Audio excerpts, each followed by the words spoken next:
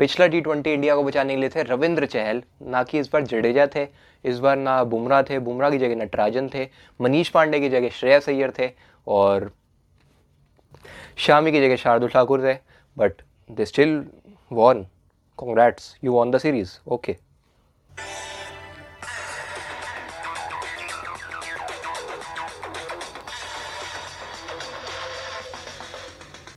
Welcome to that silent show hashtag Kohli on फिंची बाबू। क्योंकि अब कोहली ऑन फिंची बाबू है, क्योंकि इंडिया ने सेकंड T20 मतलब थर्ड कंसेक्यूटिव मैच, क्योंकि अपना ओडीआई में भी थर्ड मैच जीता था। और जब से मेरे हिसाब से जब से इंडियन ने ऑस्ट्रेलियन को प्रपोज करा है तो इंडिया वाले जीत ही रहे हैं, हर चीज़ में जीत रहे हैं। तो वेल प्लेड इंडिया।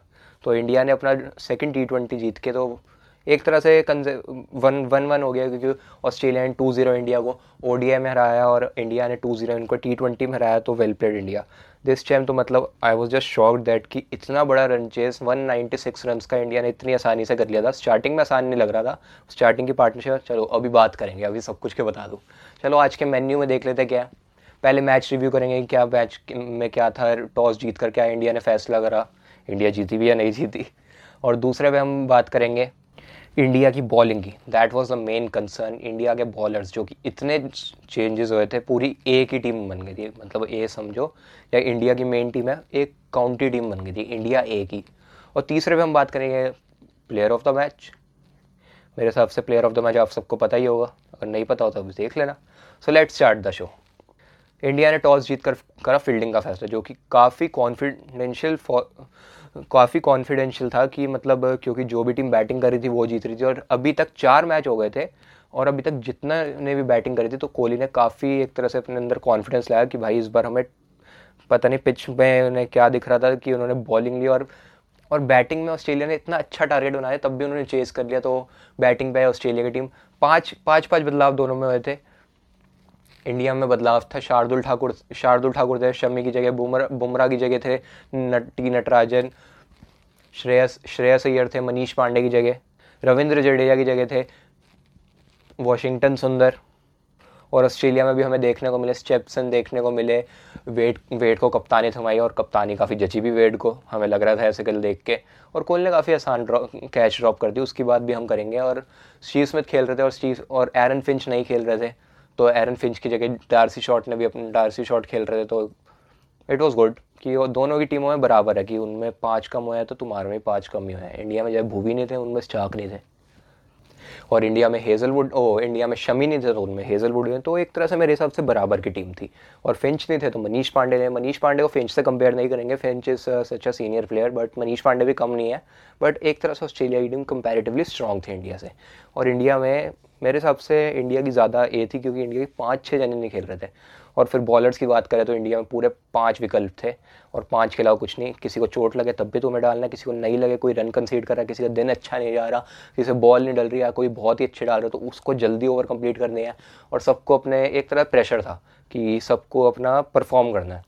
तो इट वाज मतलब थोड़ा सा दिक्कत कर गया था इंडिया के बीच में, क्योंकि यार तुम वनडे में भी 5 खिला रहे हो, T20 में भी 5 खिला रहे हो, तो थोड़ी सी इस चीज़ में दिक्कत आ जाती है। क्योंकि तुम वनडे में 5 खिला रहे हो, 10-10 ओवर सबसे इफ़ मतलब कुछ भी हो सकता है, जैसे मतलब गॉड नोज यार कि मतलब कुछ भी, तुम्हें इंजरी भी हो सकती है खेलते हुए।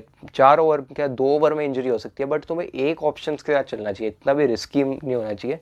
बट कोई है ही नहीं इंडिया के पास, और बॉलिंग में कोई था ही नहीं। हार्दिक पांड्या डाल नहीं सकते because of his back injury, but he is performing well in batting. So अब हम बात करेंगे ऑस्ट्रेलियाई बैटिंग में। ऑस्ट्रेलिया में वेड ने काफ़ी अच्छी शुरुआत दी, 52 रन्स मारे, 58 रन्स मारे 32 बॉल्स पे। और वेड पे ऐसा लग रहा है पूरी कप्तानी ने जच गई है पूरी कप्तानी, क्योंकि जिस तरह से कप्तानी कर रहे थे ऐसा लग रहा था बहुत टाइम पुरानी कप्तान है, but he was doing a great captaincy. तो डार्सी शॉट जल्दी चले गए 8 रन पे और वेड ने संभाल रखा, जैसे 6 रन पे 6 ओवर में 60 रन थे, जो कि काफ़ी अच्छा विकल्प था कि 6 ओवर में 60 रन, जो कि बहुत अच्छा खेल रही थी, 10 के रन रेट से खेल रही थी। फिर स्टीव स्मिथ भी काफ़ी अच्छा खेले, फिर स्टॉइनिस जल्दी चले गए और मॉइसेस एंड्रिस अपनी छोटा सा कैमियो दिखा के गए थे 32 रन का 20 बॉलों पे, जो कि मेरे हिसाब से काफ़ी अच्छा। फिर ग्रीन आए, फिर स्टेप्सन आए, तो ऑस्ट्रेलिया ने कुल मिलाकर, मैक्सवेल भी आए थे, फिर कुल मिलाकर ऑस्ट्रेलिया ने 195 का टारगेट इंडिया को दे दिया, जो कि मेरे हिसाब से बहुत ज़्यादा टारगेट है।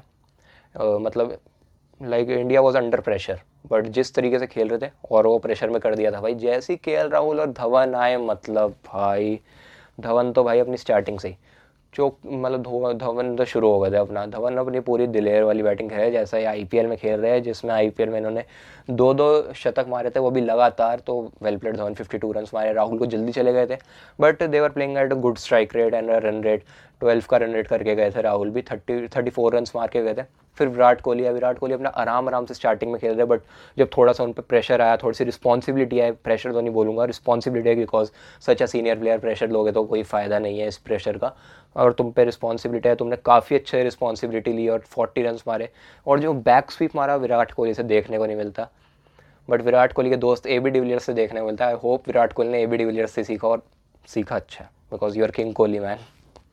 संजू सैमसन का छोटा सा कैम में एक छक्का एक चौका और 15 रन मार गए 10 बॉलों पे, मेरे हिसाब से काफ़ी अच्छा खेल रहे थे। और संजू सैमसन का हर बार ही ऐसा ही हो रहा है कि अच्छा खेलते खेलते आउट हो रहे हैं, जो कि मेरे को काफ़ी डिसअपॉइंटिंग लग रहा है संजू सैमसन की गेम में। क्योंकि संजू सैमसन हमेशा से अच्छा कैमियो दिखाते हैं और छक्के काफ़ी लंबे मार रहे थे, और आईपीएल में भी ऐसा ही परफॉर्म कर रहे हैं, but due to some luck issues, luck के इशू हो रहे हैं भाई उनके, मतलब अपना लक नहीं चल रहा है यार, कभी कभी होता है।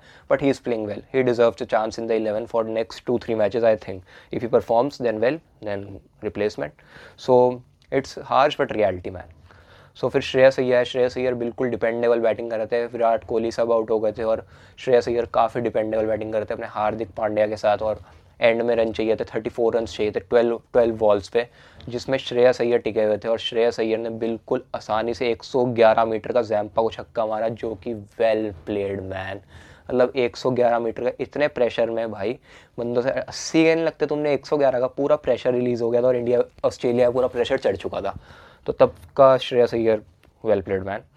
तो श्रेयस अय्यर ने काफ़ी अच्छा शॉट मारा था, फिर हार्दिक पांड्या ने संभाल ली पूरी पारी और एंड होया, 6 मार के जितवा दिया बस। इंडिया वॉन, यस कुछ तो जीता भाई, इज्जत बाकी है, मुझे पता था यार टेस्ट वो T20 तो जीतेगी। और तीसरे पे हम बात करेंगे best player of the match की, जो कि मेरे हिसाब से best player of the match और प्लेयर ऑफ द सीरीज़ भी बनना चाहिए। अभी तो 2 है, मैं कोई प्रिडिक्ट करने वाला होता नहीं, क्योंकि because I am not a predictor, but मैं तब भी प्रिडिक्ट कर सकता हूँ, क्योंकि जैसे डेब्यू पे जो बंदा अपने 2 विकेट चटका रहा है, 2 विकेट ज़्यादा नहीं है, बट जिस टाइप की इंटेंट है, जिस टाइप की बॉलिंग की लेंथ है, जो अच्छे से डाल रहा है, तो he has a bright future. And this is from a simple background लड़के की बहुत ही रंगीन स्टोरी है। मतलब उतार चढ़ाव हमें रंगीन लग रही है, बट उसके लिए काफ़ी मुश्किल स्टोरी थी, और इसके लिए ऊपर आना भी काफ़ी मुश्किल था, क्योंकि with these obstacles also he is managing to play for India as he is a son of auto driver. तो टी नटराजन बॉलर है और काफ़ी अच्छा, बचपन में इनको ग्लेन मैकग्राथ से इन्हें प्राइज़ मिला था, जो कि मतलब बेस्ट बॉलिंग के लिए, और अब ग्लेन मैकग्राथ की टीम के ये किलिया उड़ा रहे हैं। Well played man.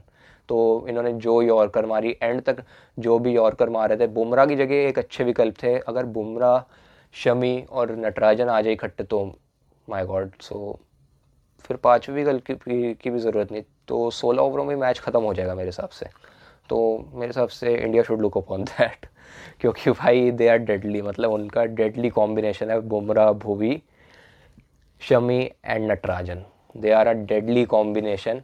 तो नटराजन ने बहुत अच्छी बॉलिंग कराई, अपने डेब्यू पे बहुत अच्छी बॉलिंग कराई थी, जैसे कि उन्होंने लबुशेन की विकेट ली थी, जिनके स्टीव स्मिथ काफ़ी फेवरेट है और स्टीव स्मिथ को काफ़ी एडमायर करते, तो उनकी बैटिंग भी थोड़ी सी स्टीव स्मिथ जैसी है। तो he has taken a good wicket. So I think like for me player of the match is T Natarajan.